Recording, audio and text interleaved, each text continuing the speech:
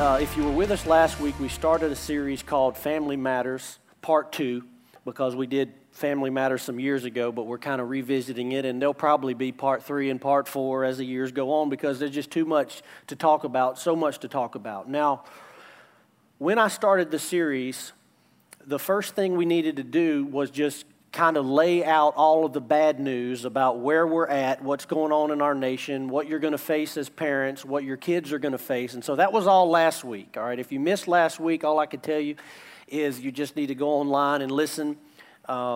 It's very, very important. If you are a parent, if you are raising children, if you have grandchildren, it's very, very important that you tune in for this series. And if you miss 1 week, I encourage you to get caught up online. Don't miss 1 week. It's so important what we're going to talk about.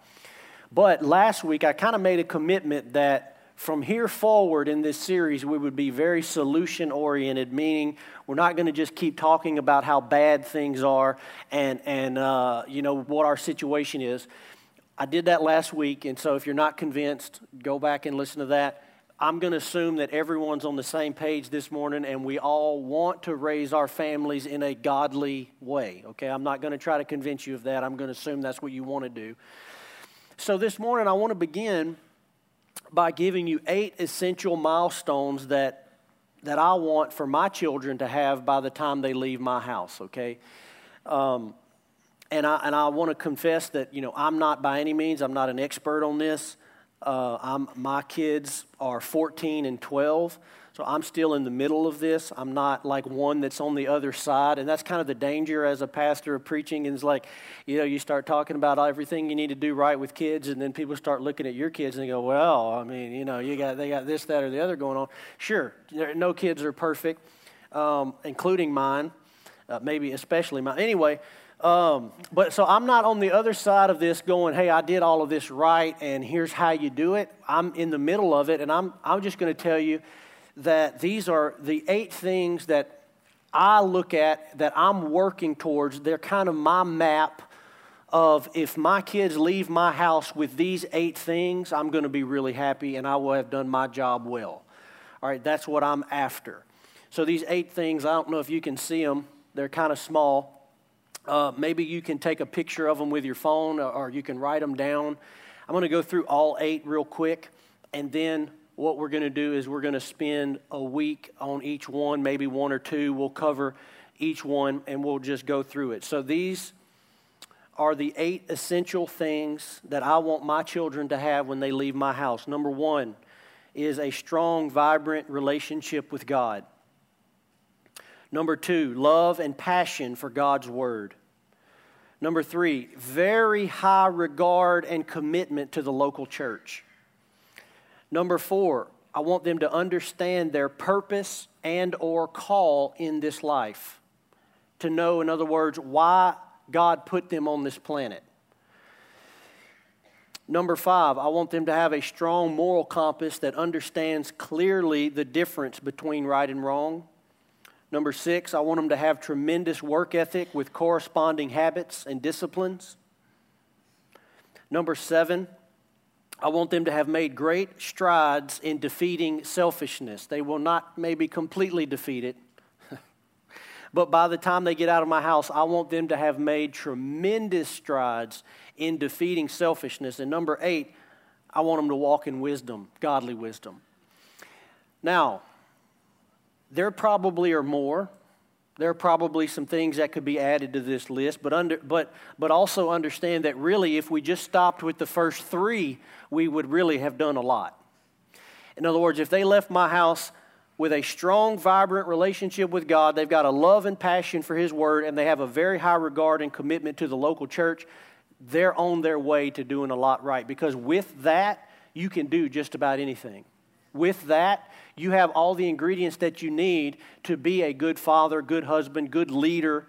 Everything is going to come out of those things. But I went ahead and gave you the 8 because I think they're all very important. Now, notice what's not on that list. There's nothing about having a good education.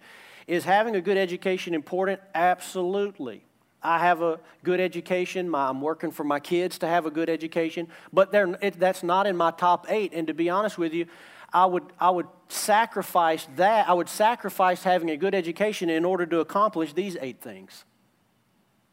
And actually, there's a lot of other things that are not on this list. There's nothing on there about them being a great athlete, about, playing t-ball, baseball, none of that, about them having a good career and making lots of money. That's not on there.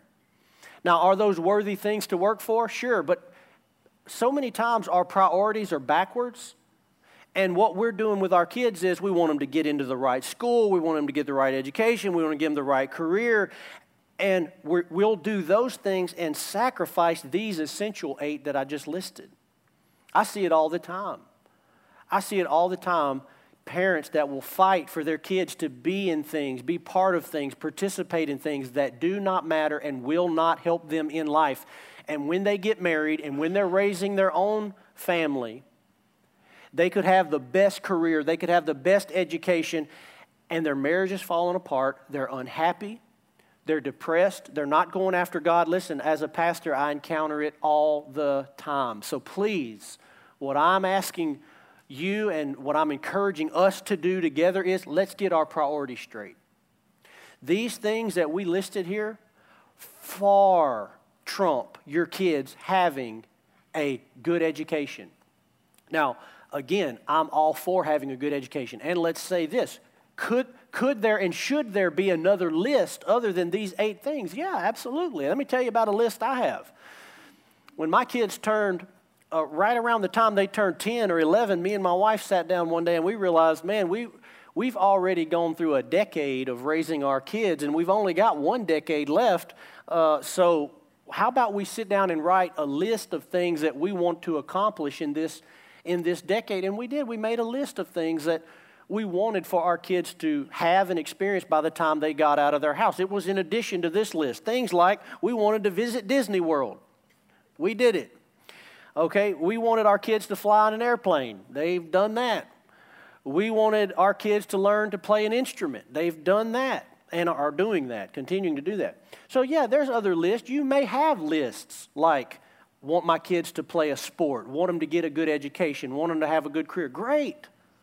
But just please understand it's not on the same playing field and it's not on the same level as these essential things that we're going to look at in this series. In other words, if my child never played a sport, never learned an instrument, never flew in an airplane, but they loved God passionately and they loved His Word and they were committed to the local church, I'd be thrilled. Because out of that is going to come everything else that they need in this life. And we've got to realize that. So we're going to begin this morning talking about number 1, which is having a strong, vibrant relationship with God. I'll say this for my life. I was raised in a really good family, great parents, had lots of great opportunities for things, and so grateful and thankful for the family that I was raised in. But the number 1 thing that I'm grateful for and thankful for that I walked out of my house with was a strong, vibrant relationship with God.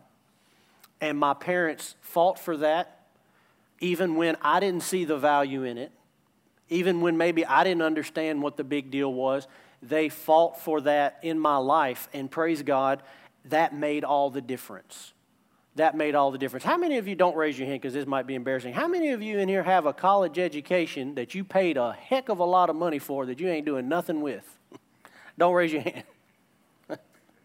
But I see the chuckles and the smiles and the looking at each other, and you're still paying on it and you ain't done nothing. Listen, no one who has a strong relationship with God will ever feel the way about that you do about that education that you got. No one will ever look at their relationship in God and say, well, what has this really gotten me in life? If you have that question, you ain't doing it right. Because my relationship with God is the anchor for everything. Matter of fact, I could lose about 90% of the things in my life, but if I still have that, I've got everything. Because the other stuff is so far, the gap between, I could lose my house, my car, the ministry, all my money, and if I had a relationship with God and the Bible, I could just about start over anywhere and really have the same level of happiness and fulfillment and satisfaction in life as I have right now. That's how crucial it is. And yet, so many families, they don't fight for that in their kids. And maybe they don't realize how to do it. Maybe they don't realize their role in it. So that's what we're going to talk about this morning. Here's the big question. How do we cultivate a relationship with God in our kids? Well, you're probably not going to like the first thing that I have to say because it really doesn't have much to do with them, and it has everything to do with you. Number one is you have to model it. See, this is the part where it gets hard because you start trying to get into, all right, well, how do I develop a relationship? How do I cultivate that with my kids? How do I get them to love God? How do I get them to experience God? Well, number one, you have to have all of that yourself. You have to have that in you. You have to have a strong, vibrant relationship with God. You can't be lukewarm, apathetic, disinterested towards the things of God, half in, half out, hypocritical. Okay, no passion for church, no passion for the word, no passion for the lost. You can't, if that's you, trust me, it's contagious, and that's what is going to come on your kids. Okay? Now, but the opposite is true too. When you love God, when your life revolves around God, God is the center of your life and your family. Okay? When you're living out the gospel, you are a true disciple of Christ, and you're living the Word of God, and your life is built on the foundation of the rock of God's Word. When you're living that out and you're modeling that in front of your children, let me tell you, it is contagious. It is contagious. They will pick that up as they watch you and they see that in you. I can't overemphasize the importance of this. See, sometimes we know how important it is for our kids, but in our own life, we're not necessarily walking some of these things out. But it's very important for us to have that relationship with God ourselves, or it's going to be very difficult for our children to have it. This is why in the Bible, this connection between the parents following God and then the children following God, this is why in the Bible you get these statements like this. When they talk about God, they say, He's the God of Abraham, Isaac, and Jacob. What are they saying? They're saying, my grandfather had this faith, my father had this faith, and now I have it. I watched my dad, I watched my grandpa, and now I'm imparting it to my children, and it's going to my children's children, and it's generational. Listen, generational, there are a few things in this life that are more powerful than generational Christianity, and here's what I mean. If you look at your life, if you kind of look through the generations, how many of you could look back at your maybe your grandparents and think, man, they were really messed up? Not saying mine were, I'm just saying people, you look at your family and you go, man, the grandparents were really messed up. Then somebody got a hold of God. So then their kids were not as messed up, but they were still kind of messed up. Then it was about the third generation or the fourth generation that you go, man, look at these kids just raising God. And I look at my own family, and it just seems like from generation to generation, they're getting better. And now I look at my kids, and I'm going, my kids are being raised nothing like I was raised, nothing like my parents were raised. Like it just on and on and on. What happens? Well, with generational Christianity, more flaws, more kinks, more dysfunction gets left on the wayside. And more things that are right and more things that are God's way get put in, and it gets more powerful with every generation. I know that we like the microwave, quick fix, instant, just let God show up, change everything, fix everything. But I talk to Christians all the time that are still very dysfunctional because they were raised in dysfunctional families. And all I can say is this, get rid of as much of it as you can in your own life, but let's focus on not passing it to the next generation. That's the main thing. And I thank God for my grandparents, for my parents, that they may have experienced one thing in their life, but they realized, okay, this is dysfunctional, and I don't want this passing to my kids. And so the battles that they fought, the demons that they fought, so that their children would be raised in a different way than they were raised. And listen, that's what we're doing as parents. If you have a dysfunction in your life that you've battled, that you fought, hey, go to God with it, deal with it, fight it. But here's the main thing, let's not pass it to the next generation. Let's make sure that some of these iniquities, some of these hang-ups that have sidetracked you and derailed you, that they don't pass to your kids. And I believe God can work it out in you too. But this is the power of generational Christianity. I believe every generation ought to get stronger and more powerful and more effective for God if we're doing our job right. Let me stop here and say this too. If you are a parent, this is one of your number one missions in life, is to raise godly children. It's one of your number one missions. Way, in God's eyes, way more important than what you do as a career. Way more important how much money you make, how much is in your 401k, how much you rise in your career, how famous you are, well known you are, how much influence you have. Way more important than all of that is, what are you doing with those children that I gave you? Do you know why? Because that is your first and most important priority. Talking about your mission, talking about your call in life. What are you doing with those children? Why? Because it's the model that God set up. Think of it this way. If every family from the beginning, go all the way back to the garden, if every family followed God and taught their kids to follow God, the church would have a lot less to do. Because the family would actually be doing what the church is doing. The family would be discipling their children, teaching their children the Word of God.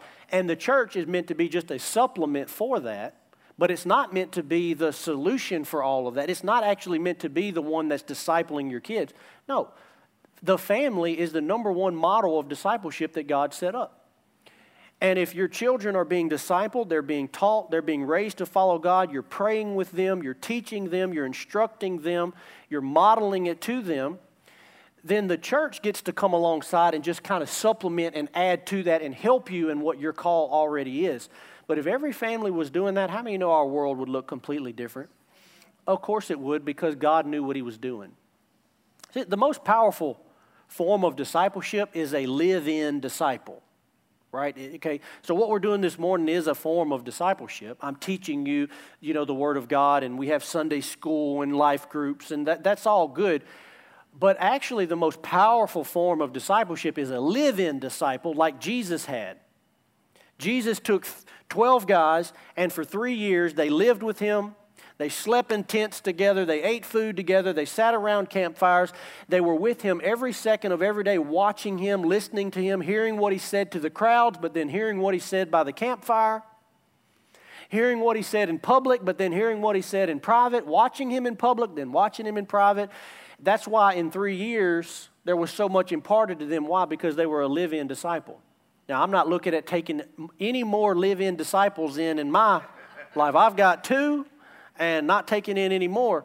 So there's like levels, right? You can't, if you're trying to help someone, if you're trying to disciple someone, you probably didn't bring them into your house. Maybe you took them out for coffee or something like that, or you invited them to church.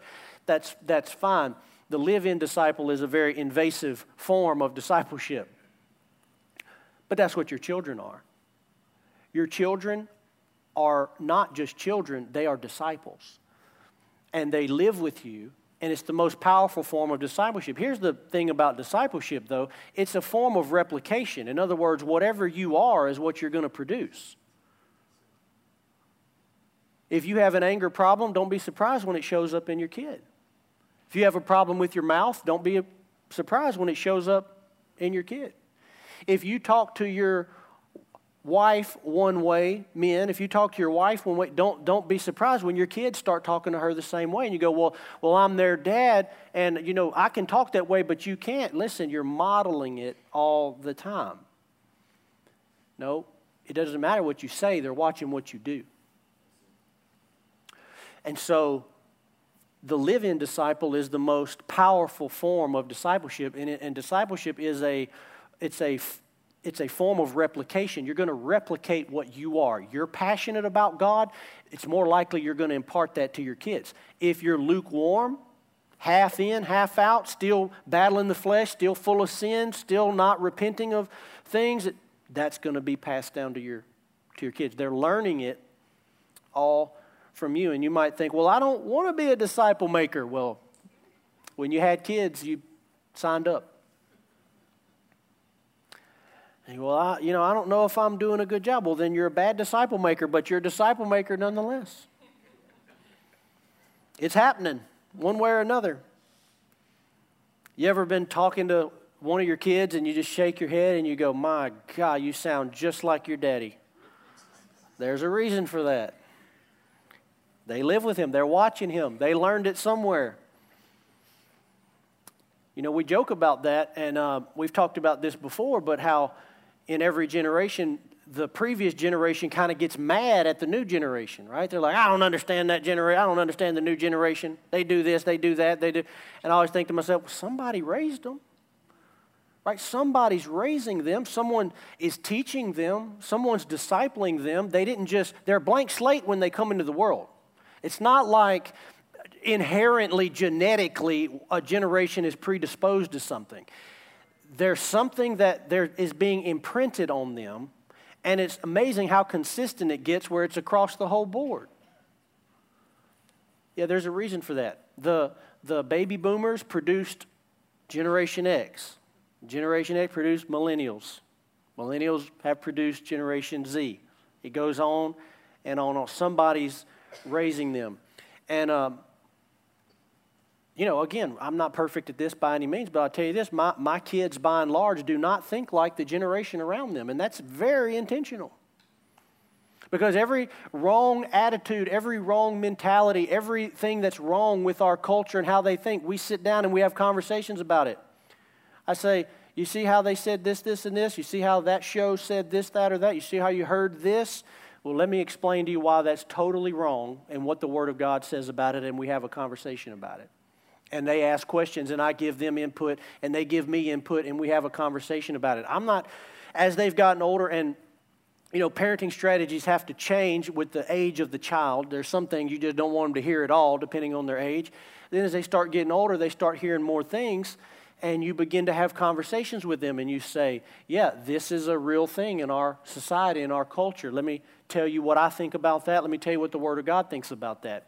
And here's what I don't want. I don't want my kids to just parrot me.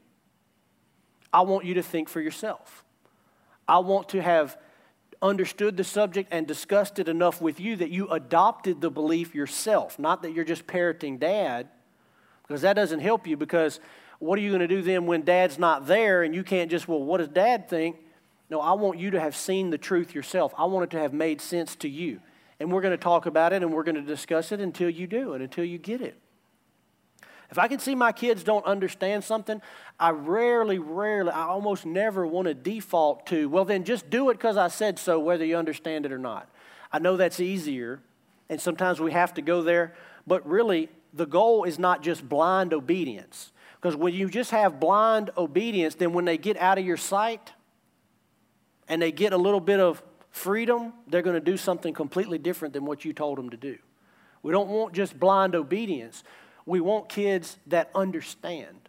We want kids that adopt it for themselves, that they've seen it from logic, from the Word of God, from you explaining with them patiently, and from seeing it in your own life, seeing the difference. It's a lot of work, isn't it? So number one, we want to model it. Look at 2 Timothy chapter 1, verse 5. Paul is writing to Timothy, who was his most faithful disciple.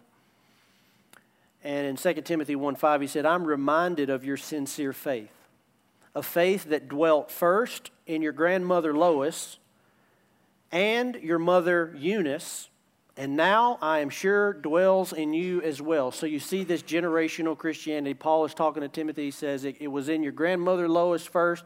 She passed it down to your mother Eunice, and now it is in you also, and that's what we want. I want my kids to experience God more than I did, sooner than I did. I want them to do more for God than I did. Doesn't mean they got to be a pastor or anything like that, just in their call, whatever their call is, whatever their purpose is. I want them to do it, and I want them to do it better than I did, and I want it to get better with every generation. So you are first and foremost a disciple maker. You cannot replicate what you do not have. That's why I say the first thing is model it. If you want your kids to be something, you have to first make sure you have it in your own life. And this is where it comes time for self-examination. And don't think it's good enough to just try to hide that part of your life from them and go, well, I don't want them to be like this, or I don't want them to be like me in this way, so I'm just going to hide them and shield it. Listen, they are too smart for that. It will always come out. It will always come out. You have to actually be it. You have to authentically be what you want to produce in your kids. And so this is an indirect way of influencing them. We're going to talk about a lot of things you need to do specifically to them and with them, but this first one is you got to do it to yourself. And it's way more powerful, actually, than the other ways, because the number one way they're going to learn is by watching you. This past week, I spent a lot of time with my youngest niece, Brandon and Jamie's daughter, Zoe, and I think she's 2 now. Yeah, so anyway, she just repeats everything she hears. I mean, you'll be talking and she just says the most hilarious things. You don't even know what they mean. She just says, what she's hearing other people say, and it's just so funny. But God designed them that way. They're just like a sponge, absorbing information. I remember my kids when they were in car seats, they were sitting in the back seat of the car, and we were driving down the highway one day, and one of my kids piped up. We were going through a traffic light, and one of my kids piped up and said, "Oh, green light, that means go." And I was like, "Oh, man, they've been paying attention back there in the back, already learning to drive, sitting in the car seat. Green light means go." So I said, "Oh, that's good." I said, "What does red light mean?" They said, "Red light means stop." I said, "What does yellow light mean?" "Yellow light means speed up." I was like, whoa. They really are paying attention to their mama when she drives. I mean, oh my gosh.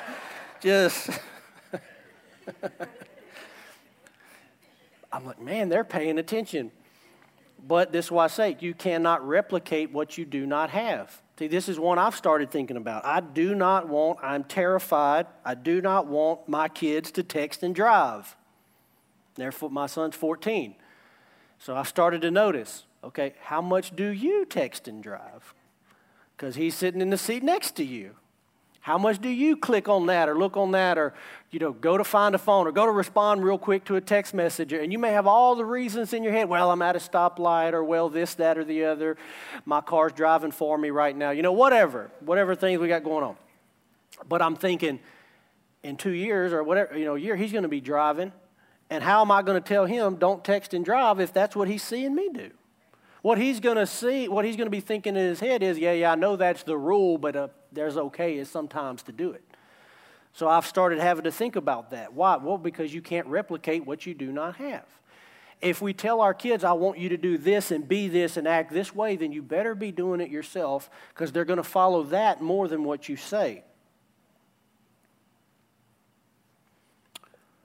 So discipleship is replication, but you can't replicate what you do not have. So do they see you worship? Do your kids see you worship? Or is worship to them something that you don't participate in? Is worship something to them that, only certain Christians do? Maybe you don't care if your kid is a worshiper. I want my child to be a worshiper of God. Do they see you worship? Do they see and hear you pray? I grew up waking up every morning to hearing my mother praying in our living room. Sometimes going to bed, her praying with friends in the living room. They was a weird bunch. That's what they did for fun, was get together and pray. But one of them would have a guitar, and then they'd have some music going. It was just, sometimes I would go to bed with that. But I heard my parents praying. Do your kids know that you pray? Do your kids know that you have a prayer life? Do your kids see you reading the Bible, studying the Word of God? Do they hear you discussing the Word of God? Or is the Word of God to them just something we go to church, we hear about the Word of God, and then nobody talks about it for the rest of the week? Like, when I read something in the Bible, I discuss it with my family. If something interests me or something catches my attention, I discuss it with my family. You know, and not like, hey, everybody sit down. You know, just we're driving in the car or we're out for dinner. I go, hey, man, you guys know what I read this morning? And I start telling them what I read and what it meant to me and what I learned from it. And they ask questions, and we discuss the Word of God. That should be part of it. Because why? Well, your relationship with God's not meant to be compartmentalized. It's not meant to be, okay, you know, as good Christians, we go to church and we go for an hour and a half every Sunday, and sometimes we miss and don't go, but, you know, that's what Christianity is. That's the worst way to make a disciple, because you're actually teaching them that God is just a very, very, very small part of our life, but the other, 6 3/4 days of the week, we do whatever we want to do and basically barely even mention God. That's not what we want. So what I want my kids to understand is, no, if church disappeared, okay, if church just went away altogether, God would still be the center of every day of our life. Every day we'd still be living for God, reading His Word, discussing it with one another. If we couldn't go to the big church, we'd be having church right here at our house. Then I want them to know that. I want them to know that God means everything. Your kids need to see the times in your life where you could have done this, you wanted to do this, everything in you wanted to go that way, but your commitment and your dedication to God was bigger, and you said, no, I'm not doing that. We're not doing that. We're not going to make that decision. Here's what we feel like doing. Here's what we want to do, but we're not going to do that because God is the center of our life. You know, sometimes we'll go on vacation or something like that, and the kids are like, oh, man, wouldn't it be cool if we lived here? You know? And we'll have those conversations. We'll say, well, we could live here. I mean, yeah, we could pack up everything. We could move tomorrow. No reason we couldn't do that. But we don't live where we live because it's the nicest, most beautiful, pleasant place in the world. We live where we live and we do what we do because God called us there, and we would never dream of uprooting from there, because our life is not about living in the nicest, best place that our little mind decides. Our life is about living on mission and fulfilling the call of God on our life. And we're putting that in them from the time that they're young. You know, the conversations we have about our kids' future, it goes into we don't tell them, well, you could do whatever you want to do. Oh, you can just do anything you want to do. No, absolutely not. You were put here for a reason. You have a call and a purpose, and that's the thing that you need to do. God has a call and plan for your life, and I believe He put you here for a reason, and that's where you're going to be most happy. That's where you're going to be fulfilled, not where you make the most money, not where you decide you think you want to do at 18, just whatever you came up with. No. God put you here for a reason. And so we've been talking about that to them from the time they were kids. You were put here for a reason. God put you on this planet. You may not know what it is. He's going to show it to you. He's going to reveal it to you. You're going to discover that at a certain point in your life, just like I did. God's going to show it to you. And they know that. They've been thinking that for a long time. So discipleship is all about replication, which is why having correct doctrine in your own life is so important. If you are a disciple maker, and this is why some people don't want to make disciples, they're like, well, I don't really know the Bible that good. I haven't read. All I know to tell you is start reading it. Start reading it. Anybody can read the Bible, is what I want to say. Anybody can read the Bible. My kids, both of my kids are 14 and 12. Both of them have read through the New Testament. Any Christian can read through the New Testament. It's not hard. You can do it, but it does have to be a priority to you. It does have to be something that's important to you. And anybody that has a consistent daily reading, if you just read half a chapter a day, you're going to eventually get through it. So if you are a disciple maker, then yeah, you better know the Word of God. Which, if you're a Christian to begin with, and the whole premise of Christianity is that we're actually basing our life on a book that we think is the inspired, infallible Word of God. If that's what you think, then you need to know what's in it. If that's what you believe, you need to know what it actually says. So if you're going to be a disciple maker, you got to know the Word of God. You got to read the Word of God. You got to listen to the Word of God. You got to podcast the Word of God. You got to come on Sundays and hear teaching on the Word of God. It's got to be a regular part of your life. And what we know about Christianity is that the Word of God is like food for our spirit, that our spirit is constantly taking in and eating and nourishing that food, receiving that food as nourishment for our spirit. So yeah, it's got to be a regular, ongoing part of your life, not just so that you can grow as a believer, but so that you can impart it correctly and accurately to your children.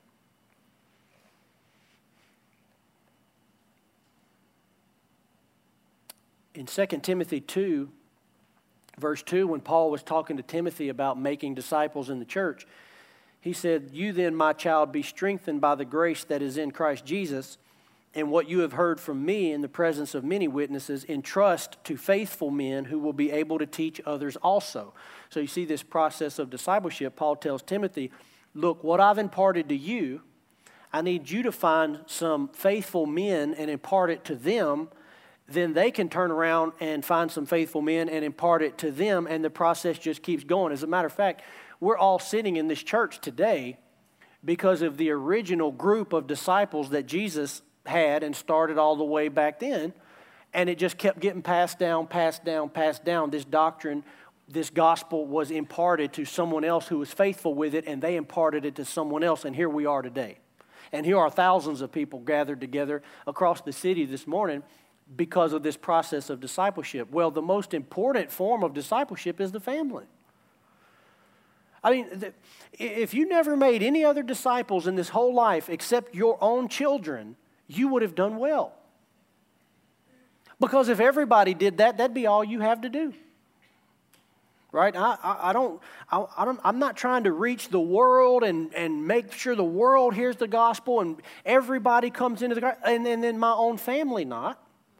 I'm not trying to disciple the world and not disciple my children. My children are first and foremost. As a matter of fact, when Paul is talking about appointing elders in the church, this is the number one criteria that he uses. There's 3 different places in the New Testament where Paul lays out requirements for deacons, elders, bishops, that type of thing. And the number one thing that he mentions, I think there's 54, 51 total qualities that he mentions. The number one thing that he mentions over and over again is he must lead his family well. It's number one, above everything else. He says it's a test almost. It's a litmus test to tell, are they ready to lead the people of God? He says, because how can anybody lead and manage the people of God if he can't lead and manage his own family? So he uses it as an example. He says, man, if you can't lead 2 or 3, why would you stand up in front and try to lead hundreds of people? He says, no, you haven't even discipled them well. Why would you be trying to disciple other people? So God looks at it. It's very important. He looks at it and he holds us responsible that this is our first and most important priority as Christians, is to make sure that our family is following God, going after God. So when we talk about replicating, again, we can't replicate what we do not have, and then what we do have, we're trying to impart that to our kids, so we need to make sure that what we have is correct, meaning correct doctrine. We need to think correctly. Okay, so number one, how do we cultivate a strong, vibrant relationship with God? Well, number one is we have to model it. The second thing I want you to know about modeling discipleship is that true discipleship is 24/7. Okay, it's not compartmentalized, and actually some of the most powerful discipleship just happens in the moment. It happens when someone gets sick and we have to pray. It happens when someone mistreated you at school and you talk to them about forgiveness. It happens when they walk in and you're reading the Bible and they go, hey, do you do that every morning? And you begin that conversation. Or they heard something at school and they come back and they say, hey, I heard this. What does it mean? Or what is that about? Well, that's discipleship, 24/7, discipling and training your kids in the ways of the Lord. Here's how God said it in Deuteronomy chapter 6, verse 6. He said, these words that I command you today shall be on your heart.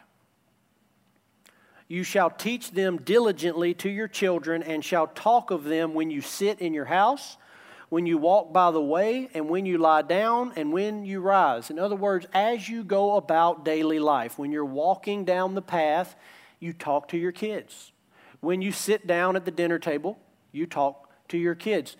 It's always moments of discipleship. And as wise parents, we have to recognize when those moments or when those windows open, and we take advantage of it and we capitalize.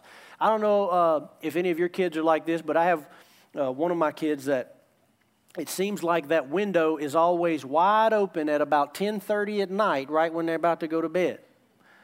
And I'm like, all right, I got other stuff I want to be doing. I was coming in here for a quick kiss and prayer, and then I'm out. And then all of a sudden there's some great big question, something that's been on their heart all day. I'm like, we could have talked about this some hours ago, but all right. That window is open, and then you recognize and you realize, all right, this is a moment for discipleship. It's going to require sacrifice. It's going to require me laying down the flesh and putting aside what I want to do, but this is a moment for discipleship. And as parents, we have to recognize those moments. So many times as a pastor, youth pastor back in the day, I could see that window in a kid's life, but for whatever reason, their parents couldn't see it. And it was always so frustrating to me as a youth pastor. I would go, man, I could tell this child is so tender. They're hungry for God. They want to be at church every time the doors are open. They love to pray. They want to go to camp. And it was like their parents were oblivious to it, and they wouldn't bring them to church and didn't care if they were in camp. They still had them all in this other stuff. And I'm like, I don't know if you realize that that's a very precious window that you may never get back. Because I've also seen moments where that window closes, and then the parent would do anything if they could just get through to them. They could just get them to go to church. They could just get them to see that window closed. And I'm not saying it can't ever open again, but as parents, we have to be very, very wise and very, very in tune. If we're out saving the world, making money, building careers, and our kids don't end up being disciples of Christ, we failed. And this isn't, you might be sitting here thinking, oh, well, that's too late for me. My kids are out. Yeah, this isn't about, condemning that or going back and unscrambling eggs. That's not the point of this at all. This is about for those of you that are in the battle and it's not too late and you still have time. And by the way, none of us are perfect. There are no perfect parents. Everybody's going to make mistakes, and praise God for His grace that comes alongside and helps us. But still, we need to do the best that we can. And that's why we're talking about this. So, he says, when your child, you shall diligently teach them, and you shall talk of these laws, talk about the Word of God when you sit in your house, when you walk by the way, when you lie down, when you rise up. In other words, every moment is a moment for discipleship. I remember one of the camps that I worked at back in the day before I got married. We took kids out on like 2-week hiking trips, canoe trips, things like this. And one of the things they trained us with, they said, we want you to look for teachable moments. In other words, when you're sitting around the campfire, sure, open up the Bible, teach them the Word of God, all of that. It'll be, that'll be good. But the most powerful things that happens on these trips are teachable moments. In other words, things that happen unexpectedly. And you didn't know they were happening. You didn't plan it, but it happened. And then in the moment, you're able to just use that as a way to disciple them. And they were absolutely right. So many times we'd have things happen, canoe flip or somebody lose all their food in the river. And you're like, oh, God, what are you going to do? And then you use that as a moment to teach the whole group. It's the same thing when you're parenting. We're constantly looking for ways to get through. Looking for ways to teach you the same thing that I've been telling you, but in a new, fresh way that maybe you see it this time that you didn't see it before. Always looking for that. But what does that require? Well, that requires us to have the Spirit of God on the inside of us, to have wisdom and truth and nuggets of truth on the inside of us, and it requires us to be in tune. It requires us to be in tune, not so preoccupied with all of this other stuff that doesn't matter. We've got to be in tune with what's going on in the life of our children. So number one, if we're going to cultivate our child's relationship with God, we've got to model it ourselves. We've got to be it ourselves. But number two is we want to expose them to environments and opportunities where they can meet God. Not going to spend a lot of time here, but it's very important to have your kids in church. Very important to have them in youth group, children's church, main service. Very important to have them going to youth camp. Let me tell you something. I had an experience at youth camp when I was 15 years old that changed my life forever. And for 15 years, I'd been in every church service available. Wasn't like I didn't have enough church. I had a lot of church. Matter of fact, I had probably more church than many people have in their whole lifetime in the first 15 years of my life. But there was something different about that moment at camp. I can't explain it, okay? I don't know why that happens, but yet it's predictable, and it's a pattern that I've seen over and over again in the ministry. Kids they've been in every church service. They've heard every message. But then there's a moment where the finger of God touches them, and it's like it ignites everything that's been put in them in a moment. It happens often, and a lot of times it happens at places like youth camp. It can happen in a youth service, but you've got to understand this process. Don't think, oh, well, they go to youth group every now and then. Oh, we bring them to church every now and then. Oh, well, we sent them to camp that one year and nothing happened. Listen, put them in camp every single year. If you start sending them when they're 12 and they leave when they're 18, you got about 6 camps. I'd send them to every one. Why? Because I'm not missing one chance, one opportunity for them to encounter God. Because I promise you, they can encounter God in a way at a moment like that can change their life like nothing else can. And they will forever be different. Their future will be different. Their choices will be different. Everything about them will be different. So put them in environments where they can encounter God. These two things go hand in hand. I've seen kids that had no modeling. I've seen kids that were raised in the worst of families go to camp and encounter God and their life be changed forever. That's how powerful it is. On the other hand, I've seen the opposite. I've seen kids that were raised in good families. And they didn't have the camp and the good youth group. They were raised in an area where there wasn't a great church, and they just weren't really, but they led their family. They discipled their family. But how many of you know they're better together? I mean, yeah, you could do one without the other, but it's like the 1-2 punch. Man, if you're being raised in a good family, but then you're also in a good church, where they're going to camp, they're encountering God, they learn to serve, they learn to play on the worship team, they learn to serve in the media booth, they're raised in church. These experiences draw them closer to God, and they begin to see their value in the overall kingdom of God. So I think it's extremely important to expose our children to environments where they can encounter God. I mean, I know I've seen kids when we do the prayer nights here at church on Wednesday nights. Sometimes during the fast, we'll have prayer nights here at the church. I've seen teenagers kneeling at their seat, crying before God during prayer, encountering God. And yet people just, sit at home, nothing, not come, not bring them. Listen, you need to have your kids in opportunities and environments where they can encounter God. That's more important than whatever else you have going on, I can tell you that. Well, I'm tired, I'm home, I don't want to come.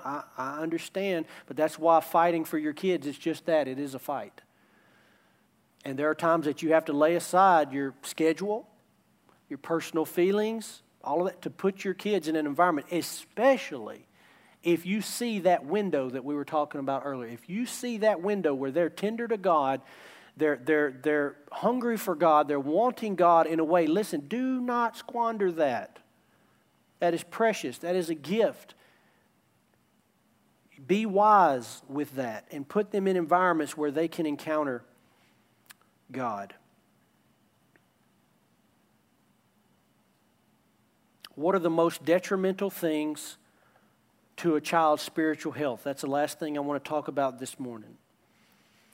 If our number one goal and desire for our kids is to leave our homes with a strong, vibrant relationship with God, what are the most detrimental things to a child's spiritual health? In other words, what are the number one things that will block this and prevent this, hinder this?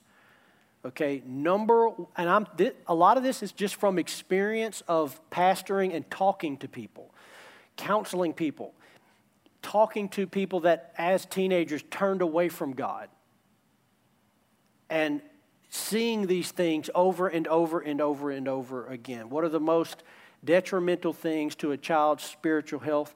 Number one thing that I hear is hypocrisy. Number one. Well, my parents were Christian. They said they were Christians, but they acted like this. They did this. Hypocrisy will drive a child away from God. Do not, whatever you do not pretend, do not act like at church or in public that you're this big Christian, big, follower of God, but then you're living hypocritical in your private life. Listen, that is damaging for your children. That is so damaging. And it's the number one thing that I see that turns kids away from the Lord. Because it doesn't take them long to connect the dots. It doesn't take long for them to figure out this is not real. This is not genuine in their life. It's not authentic.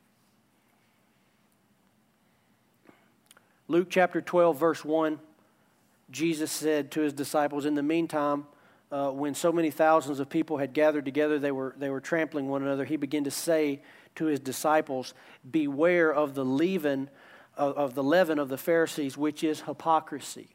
In other words, he was telling his disciples, I want you to look at the religious leaders and I want you to understand that they are full of hypocrisy, and it's like the way yeast spreads in bread. You put in a little bit and then it just begins to spread throughout the whole lump. He said hypocrisy works just like that. So when you are a hypocrite, and hypocrite just means, the word actually means actor, pretender, your kids recognize it and they notice it, and it'll turn them away from the Lord. Number two, what most detrimental things to their spiritual health is when God is misrepresented to a child. And I hear this a lot when I talk to adults. They go, well, I was raised in a church where, it comes out like this a lot of times. Well, something bad happened. Maybe mom died or somebody close died, and they said they were at the funeral and they heard, well, God took them, God killed them, God needed another flower in his garden, God needed another angel in heaven, or God is misrepresented to them. The character of God is misrepresented to them. They grow up thinking about God as, somebody that they don't understand, somebody that God kills people in car wrecks or tornadoes or earthquakes, that God's sending that on people to punish them, or, on and on. Well, what happens is that misrepresents God. That's not accurate. That's not biblically correct, but that's how God is presented, and so it causes them to grow up going, why would I want to serve that God? Why would I want to serve God if that's who God is? If God took my mom or took my grandma, or no, maybe if you read the whole Bible, maybe you'll find out that death was never God's plan. And the Bible says that it was the enemy who came to steal, kill, and destroy, not God. The Bible says that God's will is that you'd have life and have it more abundantly. But guess what? We do live in a broken, corrupt, sinful world. And as a result of that, there's a lot of devastation and a lot of pain. It doesn't mean God's causing it. But we live in a world that's very broken. And that world came to be because of rebellion and sin from God's word. See, kids need to understand that. But I've talked to many adults. I've had people sit in my office and tell me, I hated God growing up. Because if God would do this, that, and the other, I didn't want anything to do with him. And I sat there and showed him from the Bible, God did not do that. That was not God's plan or God's will for you or for your life. No, the Bible teaches us that actually the will of God, the perfect will of God, is only being done in heaven, but is not being done on earth, which is why Jesus taught his disciples to pray in the Lord's Prayer. He said, pray that the will of God be done on earth as it is in heaven. In other words, the will of God is being done perfectly there where there's no death, no pain, no sickness, no tears.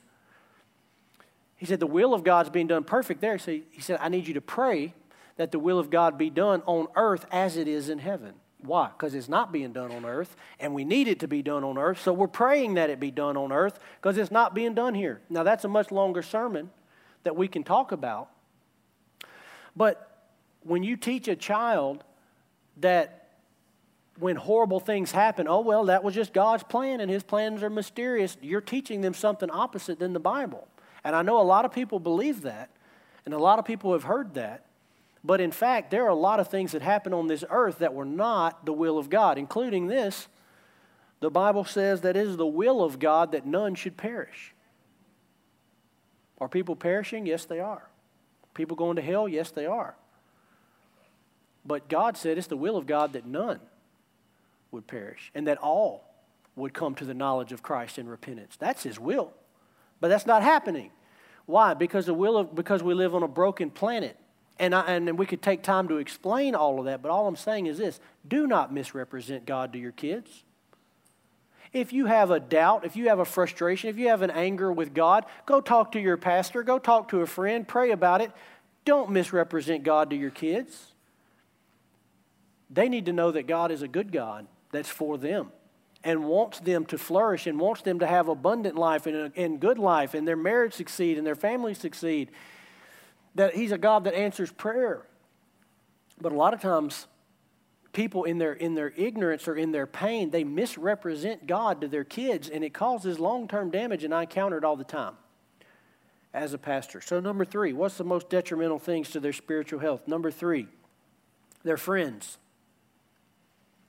the people they hang around with. This could be even bigger than the first two. I see this all the time.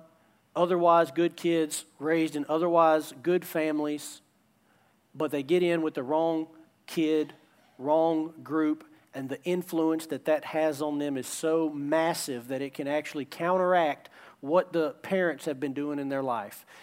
I've seen kids get into drugs, pornography, all types of sexual sin, things, just because they got around the wrong group, wrong friends, and once it got a hook in them, it sent them down a path that was very difficult for them to recover from.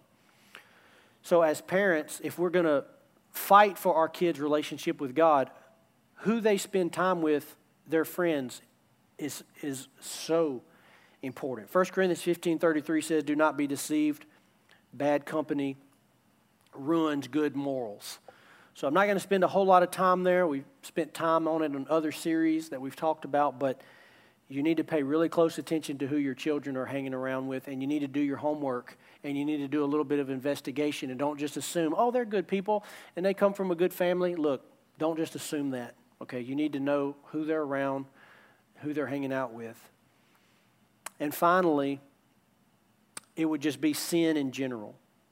What are the most detrimental things to a child's spiritual health? Hypocrisy, misrepresenting who God is, the friends they hang around with, and finally just sin in general.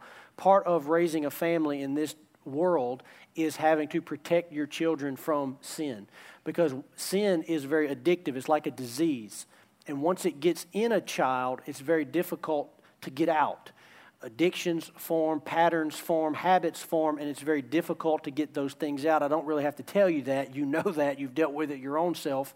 So it's a lot better if it never gets its claws in you in the first place. This is what James said. He said, each person is tempted when he is lured and enticed by his own desire. Then desire, he's talking about how sin works.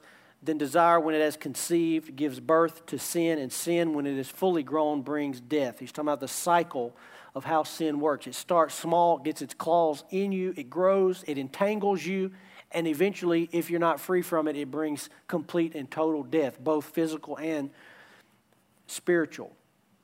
So here's what I recommend to you. As someone who's leading your family, I encourage you to take notes on these things that we're talking about. Take screenshots of some of the things we put up, write them down, think about them, and make sure that you're doing these things with your family and helping to cultivate these things in your kids. And I believe, what I'm believing for our church and for our families is that we'll see this process of generational Christianity where Christianity gets more powerful with each generation. Amen?